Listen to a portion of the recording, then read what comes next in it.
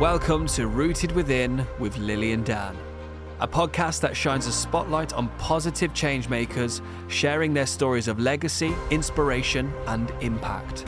Each episode, Lily and Dan will speak to individuals who have made their dreams a reality, exploring their journeys, mindset shifts, and what motivated them. Join us as we explore the lives of those who are making a difference and let their stories inspire you to achieve your own goals. My mom's a homemaker, but also she had a fashion shop and we used to go buying around the world. You know, she had designers like Oscar de la Renta and Christian Dior, but back then they were small brands. I knew I could add more. I had a lot more to offer. And there were big brands opening here, but they were still in startup mode. So the startup experience, which I could add to the growing media industry, it was relatively safe as a single female. Coming over here, I could be up and running because of the language. I didn't have to learn a whole new language, although culturally you have to learn the local culture. But that's fine. I'm used to doing that. This is my 9th city and my 4th country. Oh, wow. Know? I read these things about loneliness and how detrimental it is to our longevity, our mental health, the sadness. Like, what are we here for if we end up alone in like a beautiful little shoebox? Rooted Within with Lily and Dan. Hello, Dan. Good afternoon. It's been a while. I feel like I haven't seen you in forever. It probably has been. Yeah, but life just feels off. I mean, if I don't summertime. But I mean, like by the time this podcast comes out, it's probably autumn. What we actually got, we're allowed a break. I don't think we had one. I don't really think we had one. It's just been a bit relentless. It has been relentless. But it's good to be back, though. It's good to be back. Yeah, you went away, didn't you? I did. Where'd you go? I've been to a few places. I went to Ghana, Cote d'Ivoire. I went home to Manchester. I went Scotland. to Sicily. Sailing. Anyway, enough about us. You said nothing about my tan. Yeah, but you always tanned. Especially compared to me, like one of the whitest people in Dubai. This is an effort at trying. Of course. Because I'm just perpetually red. Well, there you go. On that note, there was a third voice on here. There was, yeah. Who is it? We have Eileen in our studio today. Welcome. Hi, guys. Welcome. It's so good to have you here. Yes, good to see you again. Yeah, I'm going to say because it's really interesting because we jumped on a little pre-podcast catch-up call and then realised like we actually knew each other previously. Yeah, like I mean, 10, when I first got here. 15 years ago. More than that, 2007 when I moved here. Because that's when I first arrived. I was working at Bareface at the time and then that's how you said we met and we connected. Bareface has brought a lot of people together. Yeah, Bareface was the They agency were, weren't they?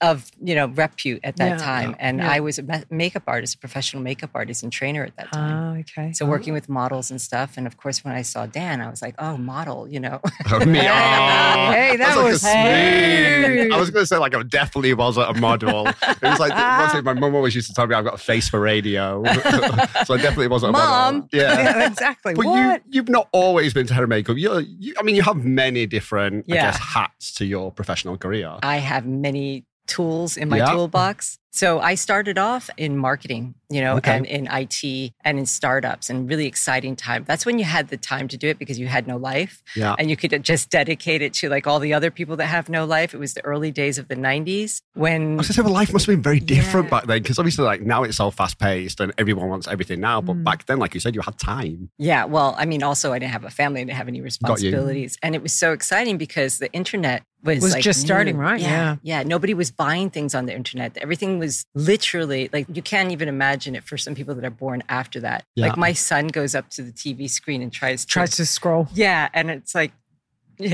My niece, like, Mum, it's broken. My niece has done that before with a book. She tries to swipe left or she tries to like bring the picture out and stuff. It's really interesting. She's 6 years old. It must be so confusing. Yeah. Like everything you see is like, you're like a cyborg. Exactly. Right? But hold on. So serial entrepreneur. Yes. What were you like as a kid? Well, that's a really good question. What does that mean? How can I say? Chubby would be one. Weren't we all? Yes. Were you entrepreneurial as a kid? Were you the type of person like created like, I don't know, I used to make like sweet shops. Yeah. We'd selling things to people. Stand, yeah. Right? I think every kid is entrepreneurial because you're forced to play by yourself or with your siblings. I sold sunflower seeds. Yeah. We try to make a buck anywhere we can, right? Like here's a mud pie. Anyone? It's really tasty. I used to think about like if I were to make this mud pie and add these like herbs that you find on the mountain side or like on the hill, not a mountain. It seemed like a mountain next to you. And then I would like trick my older brother to eating it because he was such a pain, right? Because he was always picking on me. Yeah. And then I would immediately feel guilty and be like, oh, well, what if he died? And then I would be like, then how? Then what? I was too deep of a thinker even then. Yeah. But then going straight back to you starting off in marketing Yes. in the early 90s. Yes. Tell us a bit more about that. Well, I mean, everything was, you have to get a message out, right? Yeah. I studied sociology and psychology in school. And, you have to think group think. That's where that led. A lot of people think because there's the social in it that you want to be a social worker. And that could be some people, but that's not how I really saw it. I just saw it like trying to understand people and how they think and what motivates them. And marketing must have been very different then because you didn't have social media. So I guess Absolutely. people's spending habits, buying habits, the way you influence them would have been completely different. Yeah, you would have jingles. Okay. So how did you engage with audiences and customers or clients? Well, I'm not that old. I mean, come No, on. but I mean, It was we more, had CPC. it was more above the line, wasn't it? Yeah. Yeah. It was guess more, that was it the was TV. question. TV Yeah. would be more, I think radio was a lot more. TV was number one, I think. 100%. Yeah. TV, radio, and print. Yeah, print was much, much bigger. Like if you were in Now- a magazine. Well, I guess that was kind of like where I was getting to with the question. It's like, and print in a way is like died a death. All of those in are a a bit way. obsolete now. Yeah, because you got everything digital. Well, when was the last time you watched normal television? True. You just watch Netflix or, demand TV. Apple TV. Yeah. Yeah. So advertising, like that was the biggest way of hitting the masses now. You got to go where the people are. Yeah. And I find that endlessly fascinating. So I think the metaverse is really exciting. Ooh. So like if we had this podcast in the metaverse, that's where people are. Yeah. I don't really see a difference because if I look at how I spend my day Yeah. and how all the jobs in all the different industries, how they spend their day, I'd say 90% of the time, if not more, that you're actually behind a laptop or on the or a computer. screen. If you work from home and you have children, it really is highlighted because you're like always on the screen. You're telling them, get off the screen. Yeah. Yeah. And they're like, hello. Yeah, but I got to go where the people are. So then you think about security and privacy and those kinds of issues. Yeah. But as a marketer, how can you be offline? How could you not have your life on there? Yeah. And then it gets a little scary because, well, I don't want to say scary, but also opportunity. I saw this video the other day about us putting our kids on. I saw that. You know what I'm talking Come about? on, which Why one? don't I've you not seen describe it. it? I saw it up to the point where they were just saying, It was an AI generated Yeah. person of your kid Yeah. as they were like in their 20s. Let's say that they're like 4 years old now or a Oh, baby. wow. And then they AI generated, so it would be like older. You're looking at the future version, Yeah, essentially. so your child is now like 21, 25 years old, and she's talking back at you in this commercial in her own voice because obviously the sound. Yeah. And they've recreated this literal person Yeah. in a digital form talking straight to you saying, look, this is what you did to me. Because AI can take all these images of your face in all these different directions as you grow up Yeah. and then create an entire life and personality for Wow. you that's not yours. It sounds exactly like you. Can call you up and say, I'm kidnapped Yeah. and like send me money. And It's you all know, that deep fake stuff. yes. Yeah. Yes. Wow, this went in a different tangent to what I was thinking of, but yeah. Yeah. It's Identity, interesting. right? Yeah. And but like it's stealing identity. well, It's and, like and that's how it. can you, And how can you prove it? yeah, Sort of thing? I mean, when we started giftcertificates.com with my brother in 97, So that's one of your businesses. 'Cause Yes. you mentioned the serial entrepreneur. So well, my brothers, all of us, my Okay. brother, my sister, and I. My sister's in the art world. My brother's in all kinds of things. Yeah. From, I'm going to stop and do a segue question here. yeah. You and your siblings are all serial entrepreneurs. Mm-hmm. Does that come from your parents? My father was, and I would say so. Wow, My mom's a yeah. homemaker, but also she had a fashion shop and we used to go buying around the world. You know, she had designers like Oscar De La Renta and Christian Dior. But back then they were small brands, you know? And now they boomed. We would go into New York City and we'd go to the showrooms and like buy things. But of course I was like 10, 11 years old. So Incredible. And your dad? my dad also, he was import export, you know, a lot of between Korea. So was my dad. Yeah. That was big back then. Big, huge, Yeah. huge. So he always worked between Korea. My father was Korean. Yeah. He always worked between Korea and the US. So silverware or flatware. Every restaurant we go to, he'd look on the back. Check. And if it said made in Korea, we knew it was his company or Oh, wow. their That's cool. manufacturing, right? And so American Airlines, if you look at the flatware back when they had flatware, that was one of their big accounts as well. And just things like that. Nice. That's cool. But you said you were in business with your brother. You were about to talk about... So my brother started, it was his business school concept to have gift certificates. Yeah. Like, because there was no reason for you to touch and feel a gift certificate. Okay. And as this was like, he graduated, I think, 94 from Harvard Business School. Yeah. And that was his thesis because he really was terrible at gifting. And we were being an Asian family. Gifting is extremely important in presentation. So I'll give you an example of his terrible gift giving. Oh, God. Which would be, and note to, I'm the worst, the I audience. Yeah. So he has two sisters, me and my sister. And he would buy like let's say an Estee Lauder, lipstick. So, and you get this big gift with purchase during the holidays. He would get that and then split it up and give it to us. I mean, economical. He also did Memorex. Do you remember Memorex? No. Those cassette tapes.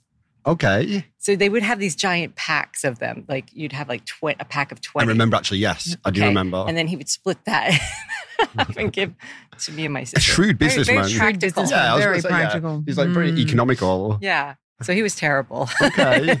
He meant well, but he got better. But we were talking about identity and AI, and then you were about to segue into your brother and your that was business. security. Got you. When your ID, one of the biggest things about gift certificates, it's a digital currency. It's a branded currency. Same thing with rewards, incentives, loyalty, things like that. Yeah. So you have to be very careful with fraud and money laundering, and you have to have your own protocols in place. And since it was never done before, you have to do it yourself. Yeah. And so we were talking with the police. They have their detectives that were on cybercrime. There'd be 2 people. They wouldn't even look at your case. They were telling them this was $2 million involved. Wow. And this was not as rampant as it is now. And so we were talking about AI and how much more sophisticated it is. That's when, I don't know where it is at this point. I'm not in cybersecurity. Constantly evolving. Yeah, it's constantly evolving. So what other businesses have you owned, been involved in, launched, created as a serial entrepreneur? Well, loyalty, rewards, and incentives is one of them. I'm working with a client at the moment as a consultant as they launch in the UAE, specifically Dubai. But they are a leader in incentives and rewards in Saudi Arabia. So they're about 8 years old. Oh, wow. Nice. And they are basically an ecosystem of loyalty and rewards. They have different apps for active, getting your teams to engage each other and then measuring that data. That's one aspect that's called Walla Active. The company or the client is called Walla Plus. Yeah. And they're doing fantastically because they have first mover advantage in Saudi Arabia. They didn't have Faza or Isa. Got you. They are the Faza and the Isa. Yeah. And then they have this huge marketplace and then just growing and growing, as you can imagine, because Dan, I know that you are expanding in Saudi Arabia by leaps and bounds too.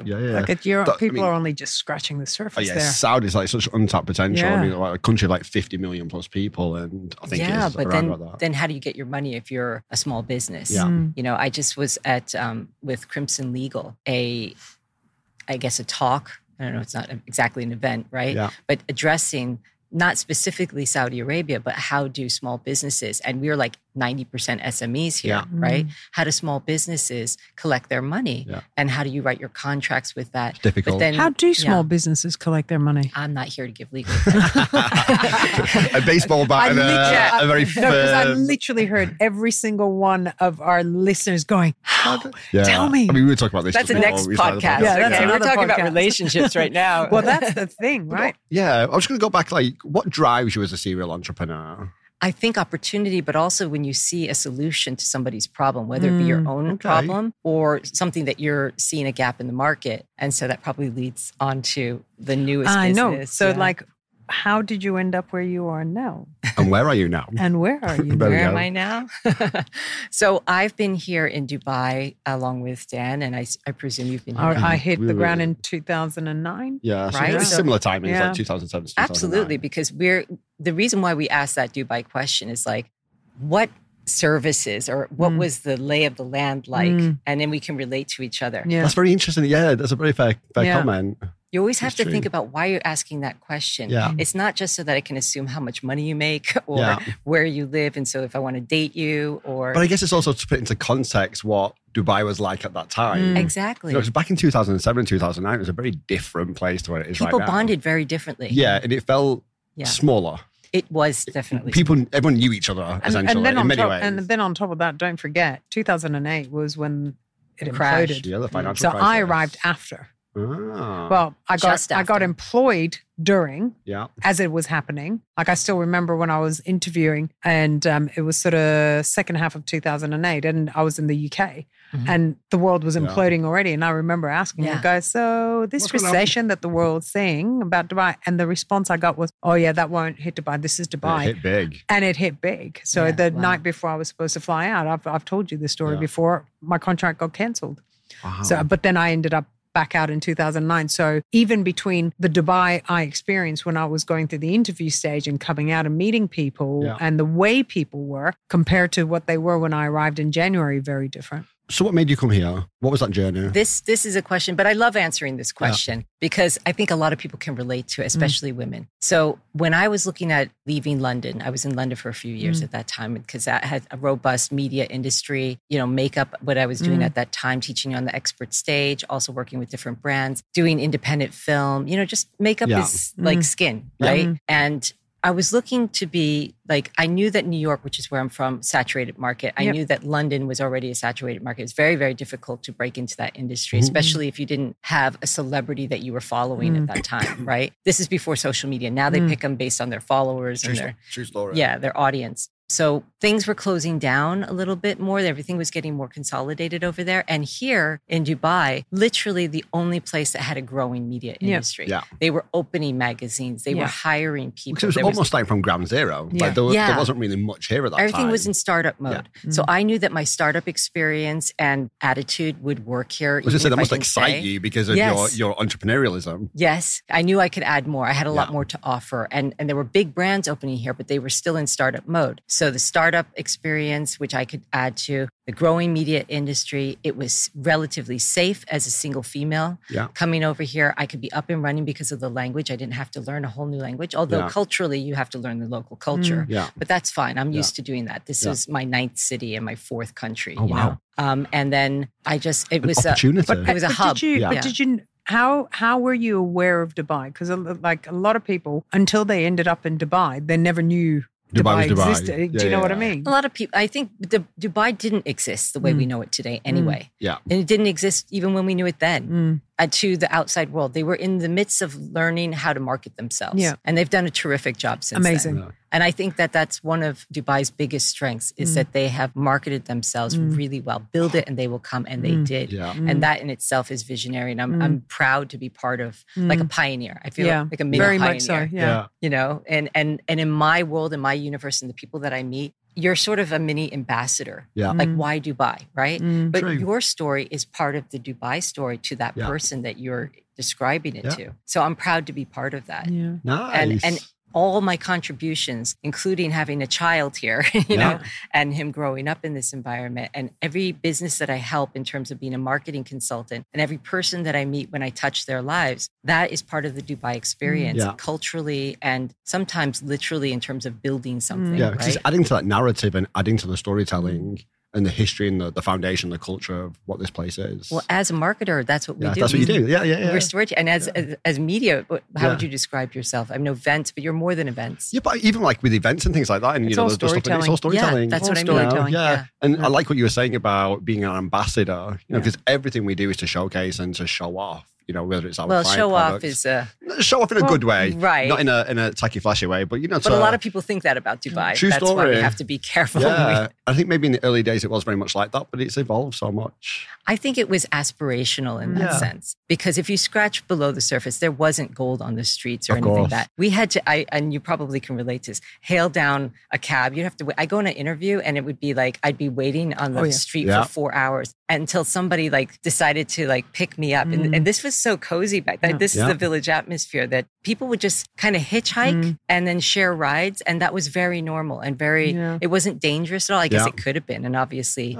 in New York, it would have been. I miss it. Yeah. Just different. Yeah, it's quite nostalgic when we're talking about it 15 years ago, 16 years ago. So you packed your bags and came out? Well, I was in London at the time. So what I did is I looked up Bareface. Okay. I looked up all the agencies here. Yeah. I looked up all the production companies and I introduced myself to them. And I said, hey, I'm planning on being there at this XYZ date. And I'd like to meet you. I'm thinking about moving there. And, you know, I had a friend that lived here, that had moved here from New York. She worked in finance though. So completely different atmosphere. And from there, I got work immediately. Yeah. So I would fly back and then I moved here. Nice. So was it initially with Bareface or? No, it was a different company you came out with. Yeah. Okay. No, well, I mean, it didn't come out with like the nature of my job was like, you know, you do a project by project. You're not as a freelancer essentially. Yeah. And then you moved out here. And then I moved out here. And that's when, I mean, things were really expensive then, even more expensive than they are now. I don't know if you guys remember. Very true, actually. Yeah, in many ways. Rent was outrageous. As much as it's outrageous. I do remember it, sorry. Remember, it was single check. Yeah. And one check, yeah. One check, 60,000 dirhams for a one-bed, not even for a one-bed, sorry, for a studio in International City. Yeah. 60,000 dirhams, one check. 85,000 dirhams a year for a tiny one-bedroom in Discovery Gardens. Wow. And you'd be lucky if you got that. And you'd be lucky if you got that. Well, let's face it, there was less availability. I was just supply and demand. Yeah, right. There was no supply and a lot of demand. I remember being taken out to see Discovery Gardens and just went, oh my God, this is Pleasantville. No, I can't. I can't. But at the same time, there was a lot of expat packages here. So people didn't have to pay for their, I mean, you had a ticket home, they had incentives. Now that's completely gutted. Yeah. You know? It's like any normal city now. Yeah. You know, if you want to move here, then you move here. And you when I came out, bar your ticket home and relocation allowance. That was pretty much it. Because again, I came in 2009. Yeah. But that relocation allowance doesn't even exist anymore. Yeah. But even then, it was with a caveat. You had to be with the company a certain time or not. You had to pay it back. Wow. Yeah. So what happened in the 15 years? I don't even know. Regulation keeps changing. Yeah, a lot. So what happened in the 15 years? Because obviously you got here like 2017. 17 years. Oh God, my math is really bad today. 17 years. Well, no, it's not quite 17. Yeah, almost. Yeah. But a lot's happened in that time because you mentioned family, you had a child. Oh my God. So life changed and what I want from a city changed. So today I wouldn't move to a city for the same reasons, but we stay for reasons too. It's a safe city. It's a community, even though it's a big city and I can live here for this long and never run into Dan that much. Never since really. BBG, we ran into. We did. Yeah. Yes. So, I mean, every once in a while, but nothing like where we used to run into each other. Yeah. Or, that's the thing. That makes it really good though, because if you had a bad experience, you can kind of never see them again. Yeah. Yep, I'm never seeing you again. It has changed a lot. Yeah. So what was the question again? I'm sorry. What has the last 15 years been? The evolution of... Because you mentioned family.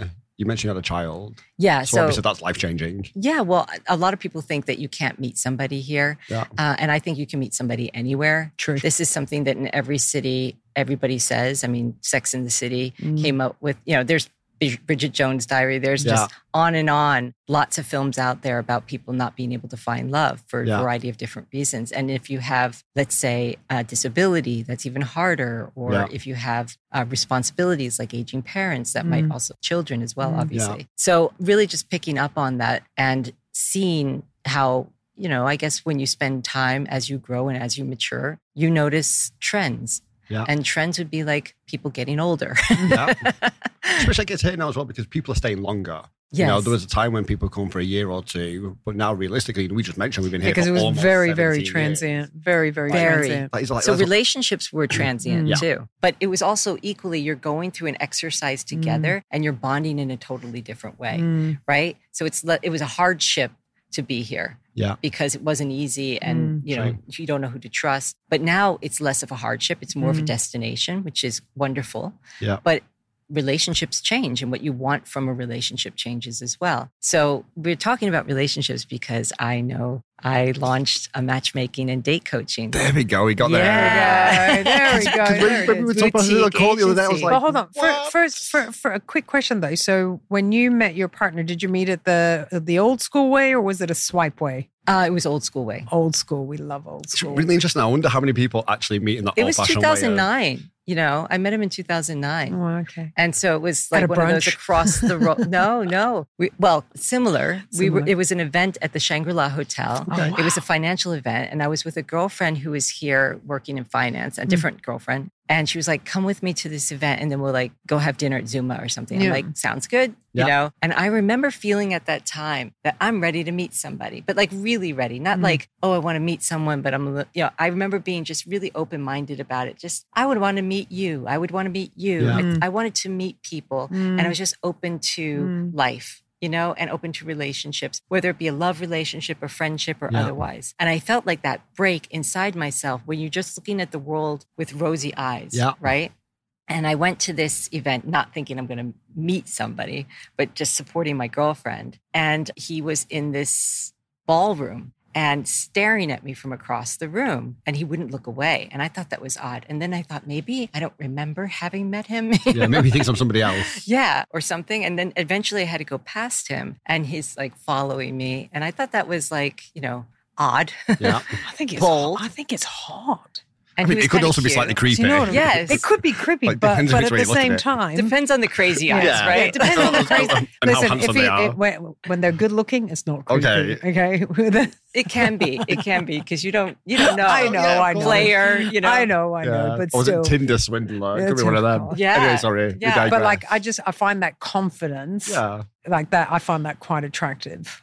Well, confidence in anybody is attractive. Let's face it. Like, I like you. Let's see where this goes. Is an attractive trait. Yeah, very much so. You might not know, even yourself, if you say that or you come across that way, you might not know that this is it. But let's give it a try. It's a different attitude, let's say. So you went to walk past him? And he, of course, was following me like this. And I was like, I'm sorry, have we met before? And he told me his name, which I made fun of. He didn't laugh, but and I was like, oh, well, maybe not, right? No, but then we started chatting. We got separated because I guess he was hosting the event, one of the hosts of the event. So people kept interrupting. But by the time that my girlfriend and I were leaving to go, because it was like 6, 7 o'clock in the afternoon. It wasn't like a late night thing. And, I saw him, say, right back, like that, to whoever he was talking to, came straight up to me. He's like, are you leaving? I said, yes. And he goes, I'd like to take you to dinner sometime. Can I get your number? Boom. And I was like, mic drop. All right, well, maybe. Here's my number. I'll see. I might be washing my hair. Oh, see, there is still romance. I love it. I don't know how romantic that was. I don't know, like there's something romantic about it. At least it's not swiping left. Yeah. Yeah, no, but there's different ways of techniques that, I guess. Right. We're going to get to that. Yeah. And this whole thing is like, you got to put yourself out there one way or the other. And you have to have the right attitude. And you can't be like, I'm hurt, don't hurt me. And like laying it on you to be responsible for my feelings or to be responsible for my hurt and my pain. You enter relationships with the equal amounts of risk. Yeah. Don't fool yourself. Even if you say like, oh, I told you right from the start that I was hurt by like XYZ and you did that to me too. Like, I'm sorry. Everybody enters the relationship with equal risk. Who was that celebrity recently that got absolutely drilled on social media? Seth, what's his name? He sent basically his now ex-girlfriend posted the messages that he sent her. Oh, I know who you're talking about. He did that wonderful documentary on mental health. Yeah, and then I'm not sure. It was no, it's not Seth. It starts with a J. Oh man, I know who you're talking. You know who about. I'm talking about, right? And basically, he's what a little did, chubby. Yeah, he was in Moneyball. He was Was he in Wolf of Wall Street? Yes, he was in Wolf of Wall Street. What's his name? The comic guy. Oh, he'd lost a lot of weight. Jonah Hill. Yeah. Right. So he basically sent his now ex a whole list This of was when they were things. together. Yeah, when they were together. Now they're not because, a list of all the things that she cannot do because he is sharing with her his boundaries. So he used therapy lingo. Yeah. To then like list to her, like, and she's a surfer or something. She's or a professional surfer. Okay. You cannot be in a bikini. You cannot, be seen with other guys. Okay, so caveat, he didn't say it like that. You cannot do this. You cannot do that. He's like, this is my comfort zone. Yeah. And this is making me uncomfortable. If you want to be with me. If you're okay with that, then we can continue our relationship. Right, okay. So he said it more gently. He didn't say it like, you can't do this. Here's the 10 Commandments. He didn't say it like that. Yeah. And I mean, it is controlling, but at the same time, I admire him for knowing his boundaries and being upfront about it. I disagree with her as well. I don't think this should have been in the public 100% sphere agree. Anyway. 100% because agree. He just had a baby with somebody else after they've broken up. Oh, wow. And she decides to release this. So now he's a baby daddy. Yeah. And he's got a child out there. What's her reason for doing that to the public? You can have those private conversations. Anybody should be able to have a private conversation. If I say... 100% agree with that. Any relationship, you're going to have like, listen, this is how I feel and this is why. If we're going to go forward, this is what I would feel comfortable with. Who knows why he had those stipulations? Like she could have been flirting and it was like really jealousy. I think also from her side, 100% agree. I don't understand people that overshare on social media. Like because on a public forum. Yeah. This is after they broke up. Like, what is the point of it's done.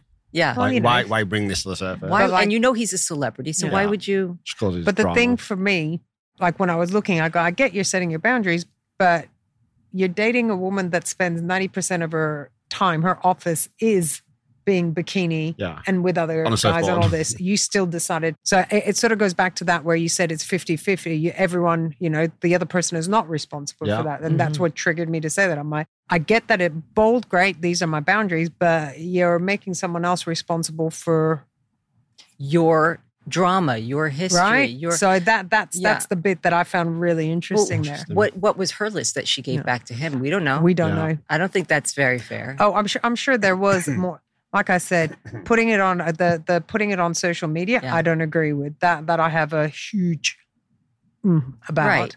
So if your partner, for example, you're dating somebody and they always get drunk, like beyond, and then they mess up and then they like snog somebody or something, and you're like, okay, you know what? From now on, here's my boundary. You cannot drink when we go out. Just you can't handle it. And maybe you have a problem and maybe there's something in your history. Plus, my father was XYZ. Like it's more than fine to say as an adult to another adult, here are my triggers. Here is something that, and be upfront about it. After the fact, it's not cool. But if you're having a conversation and if he took the time to write it down, I wish more guys were like that versus keeping it to themselves and not opening it. And then being passive aggressive. And do you find that a lot of men do keep it to themselves? Well, let's say a lot of people keep a lot of things to themselves. I don't want to say gender, but it is more ingrained socially for men to not be as emotive. Yeah, that's very fair. It wasn't as socially accepted or whatever the word would be, Yeah, but neither was women in the workforce, and that's kind of changed. It's evolved. Yeah. So going back to, you were talking about the matchmaking, dating. How did we end up there? How did you end up? Yeah. Woke up one day and said, you know what? I'm gonna my new serial entrepreneur project is gonna be matchmaking. Well, I have always wanted to be a matchmaker because I was doing it anyway. Like back in New York when I was setting up my friends, you can see things. Not, it was more like, oh, this person, because they have the same energy, they have the same values. Yeah, there's a connection. There's a connection. It's a bit of a Korean thing as well, right? Is it? I don't know, but like it just, I don't know. I don't know why that sort of came to my mind because like I remember living in Korea, you had the onni goes, oh, you guys are... Or, and that's every culture. Yeah. Matchmaking is not a new thing. I thought it was beautiful. I used to think it was beautiful. It's like, get over it. You guys are good. Well, it's a smaller society and everybody knows each other. Yeah. So my father's one of 6 and all of his siblings have all been set up, arranged marriages. But like you meet them and you agree to it. It's not like you marry this person, bye-bye. No. Right? Yeah. Here you have options. Yeah. And then all my cousins as well. And then, it's not stranger to me. It's not like, it's not just subcontinent. It's England as well has matchmakers. Yeah. But I think there's a modern way of dating as well. And my particular niche is people people that are expat professionals. I would say 35 and above, although that's flexible because sometimes like 35-year-olds want to date like 25-year-olds, for example. I'm not going to say no as long as you're an adult and you know yourself and everybody's different in that sense. But my niche is really expat professionals that have like one foot in one culture and another foot in another culture and find it really hard to balance that and meet somebody that's similar. It's a very particular type of thing. Very particular. Are you like reading my biography here? Matchmaking. I was about to say... Literally, born in Iran, grew up in Korea, calls Australia home, lived in London, moved here, not quite Australian, third culture kid. Be more than third culture kid because I grew up as a Korean kid. When we first moved to Australia, I didn't want to be in Australia. I'm like, I want to go home. Right. That was the home, the culture, the understanding, the respect, all of it. Yeah. That's something I grew up with, and it's quite ingrained. And like I said, I spoke fluent Korean. We didn't live the expat life in Korea. We were I lived in what was a Misong apartment. Like I looked over the 63 building. My friends were all Korean kids. We were in the culture. It wasn't as multicultural, let's say. No, God, not at all. Not at all. So but that's the Dubai story, by the way. That's very, very common. So you mentioned previously about opportunity. So obviously you saw an opportunity that was available. Yes. That nobody was doing this previously. I think even more during COVID, where relationships and family, it's everything. Yeah. You know, and I read these things from the BBC in England, but it's across all the cities about loneliness and how detrimental it is to our longevity, our mental health, obviously. The sadness, like what are we here for if we end up alone in like... True. A beautiful little shoebox, you know, but the human connection. I think that's one of the challenges with somewhere like Dubai, because most people come here for work or for opportunity and to better themselves and for ambition. And because it did have that transient nature, and obviously that's evolving, but it used to be really difficult to meet people here or meet people with longevity. Is it really? Yeah, it still is. But you don't realize how many people you meet. Yeah. And that's where your atomic habits come in. Right. So you've read this book, or have you heard of this book, Atomic Habits? Okay, no, never. Okay, well, I'll send you the audiobook. I love audiobooks and podcasts and podcasts, obviously. Maybe on ours. Yeah.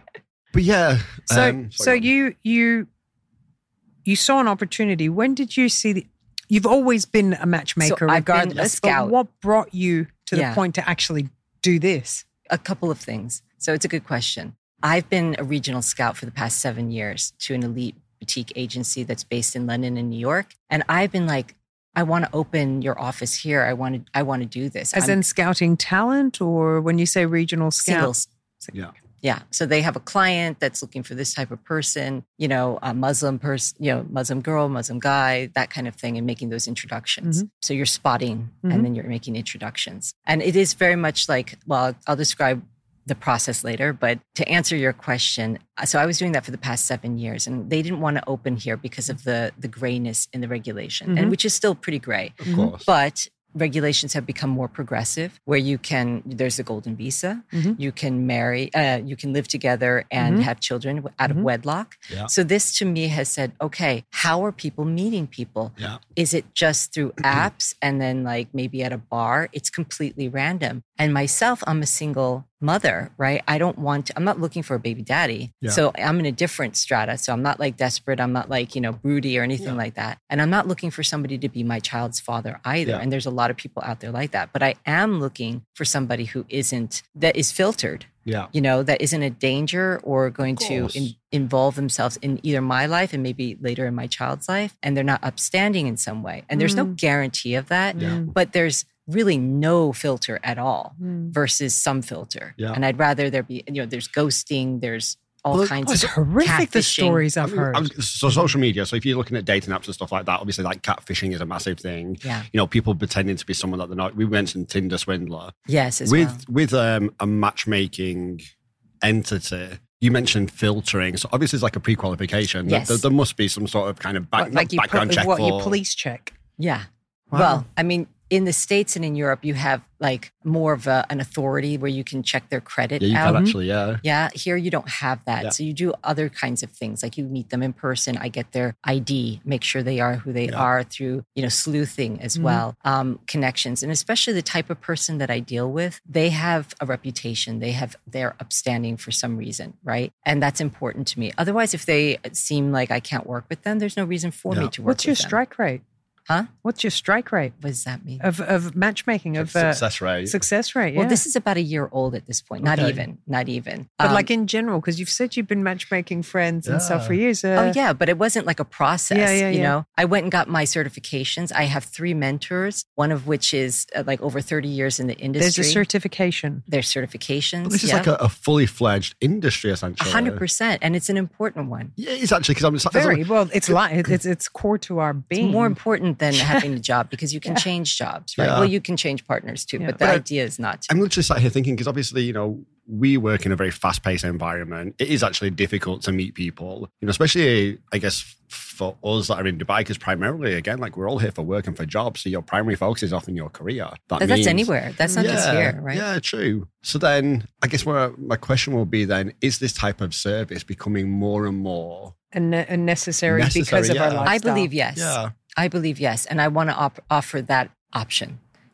Nobody's forcing anybody to take my services, to go through the coaching, because mine is a comprehensive service. It's not a dating service. And I want to make that distinction because matchmaking for me is about success and happiness. Yeah. And it's a holistic approach as opposed to just line them up and let me pick from a catalog of people. So elaborate the coaching side, how the holistic coaching and matchmaking. So, because when people hear matchmaking, they automatically, God, there was that Netflix show where, there's the matchmaker and she comes in with the profiles and goes, here's the picture, read it, which one do you want? And then do that.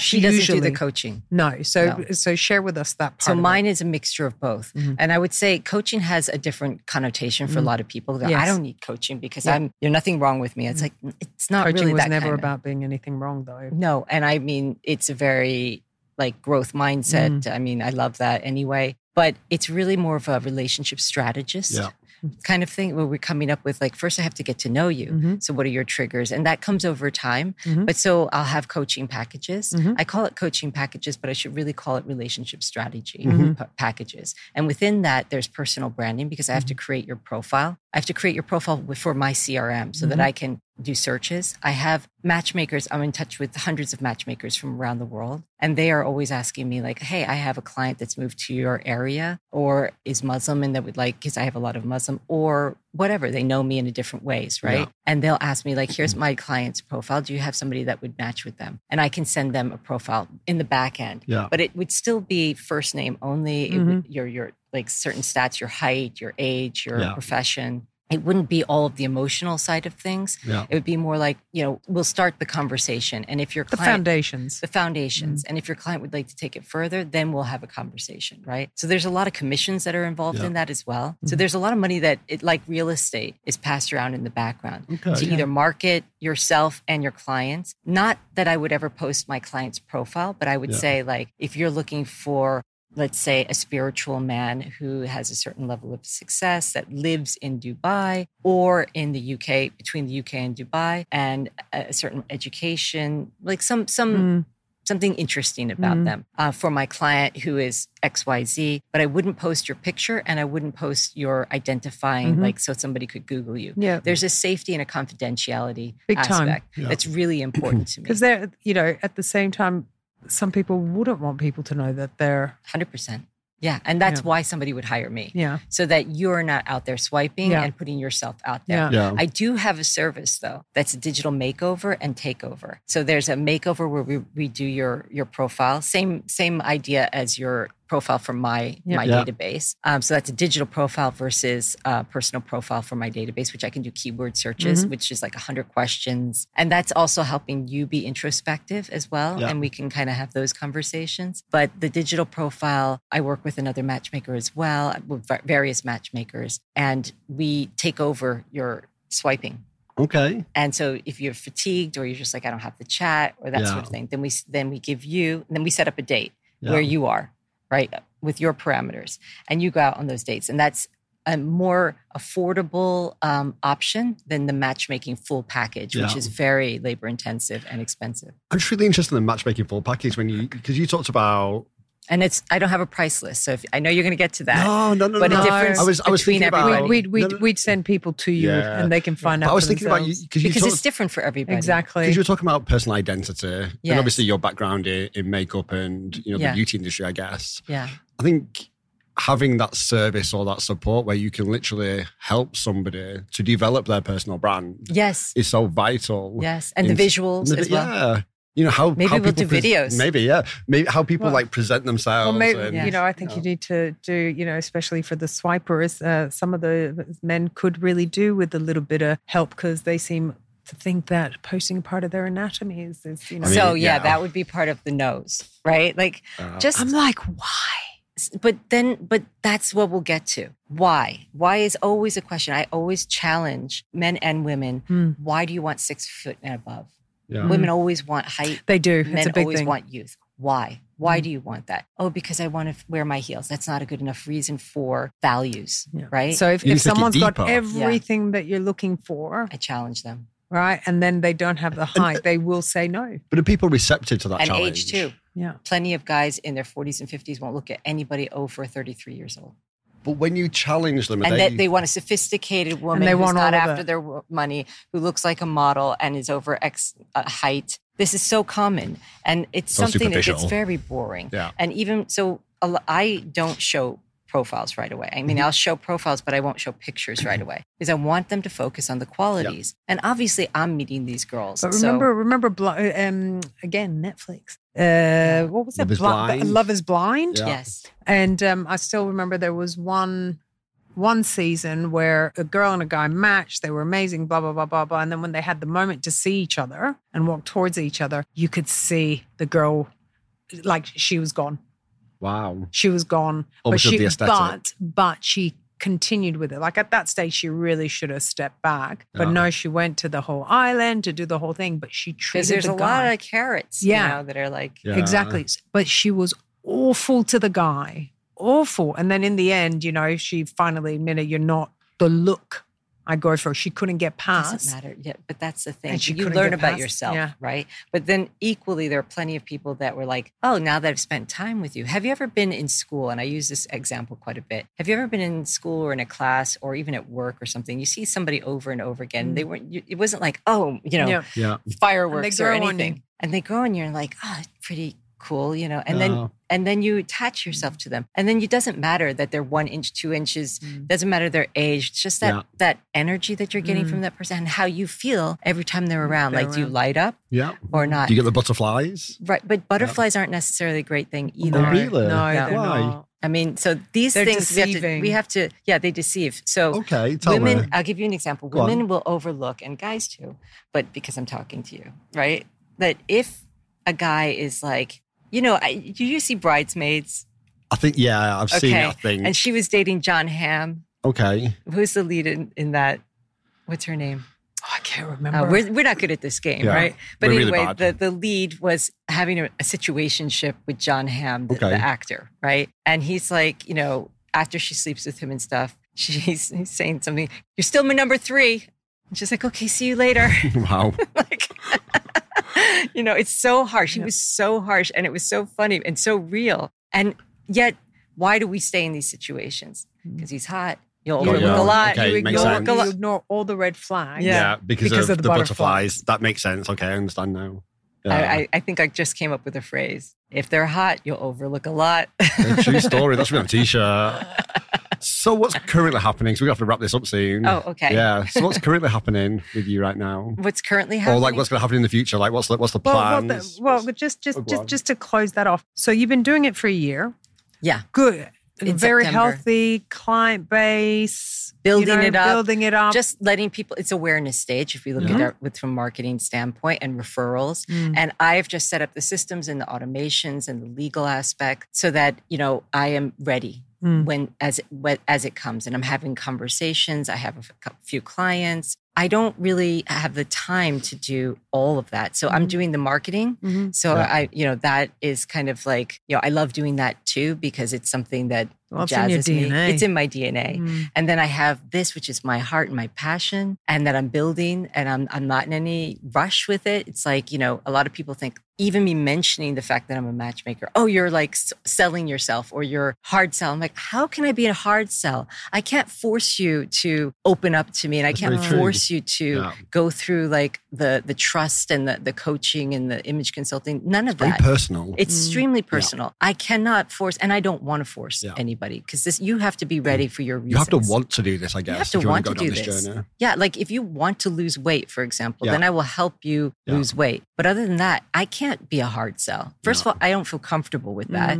And secondly, I don't think that would work. Well, not something this sensitive and personal. No, because you go out on a date and then what? You're closed off and there's no success rate there. I don't want to take on somebody that I can't work with, that I don't feel that I can match. And that's the difference. When you were talking about a rate, it's an interesting question to answer because it doesn't apply to the human heart. True. Yeah. Very true. And there are a lot of people that will start, but then find out they're not ready. Or opposite. You know what I mean? Because one of the things I try to help people is to answer the question that niggles them, which is sometimes an insecurity. Why am I always meeting the same kind of people? What about me? What is, let's say, subconsciously I am putting something out there, which makes me scared to date, which makes me afraid to even try because I know what's going to happen. And I don't know why, and I don't know how. And I've read books and I've done all this stuff. that's the process that I hope to answer. And only way I can do that is if you're honest with me. Yeah. So the date feedback is extremely important, whether I set up the date or as you go through your day, and you set up your own dates. Like, I keep meeting the same kinds of guys. Okay, well, let's see how you meet guys, right? I'm getting the same outcome with women. Well, let's see, how are you handling those women? Let's see what your patterns are and how we can change them without changing who you are as a core, because you're fine. Yeah. Otherwise, I wouldn't be working with you psycho. I'm not getting involved with this. Have you, not introducing you to anybody. So you said you have some clients already. Have you actually said no to some people already? Yeah. Yes. Or you just price them out. Okay. Right? Because it has to be worthwhile. Yeah. Right? True. Like if I'm going to spend that much time on it, then, you're going to have to pay me, because I'd rather spend that time with my child. Very true. Go 5 years into the future. Yes. What's the vision you have? I will have lots of marriages under my belt, lots of happiness in this world. Other people's marriages, not your own. Yeah, mine too. Oh, okay. Mine too. I'm single, right? And ready to mingle. Yeah. And ready to mingle.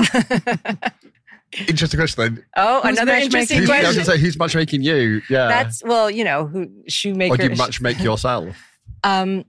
That's a tricky one for matchmakers, I have to say, because I wouldn't date a client. Yeah. I have a professionalism on that. I love talking to people about love, and I love helping them find it. That's like where I am not involved. I think you're going to have a problem with that, because you've got such an infectious energy. I think your clients are going to fall in love with you. Well, first matches with the matchmaker, right? There you go.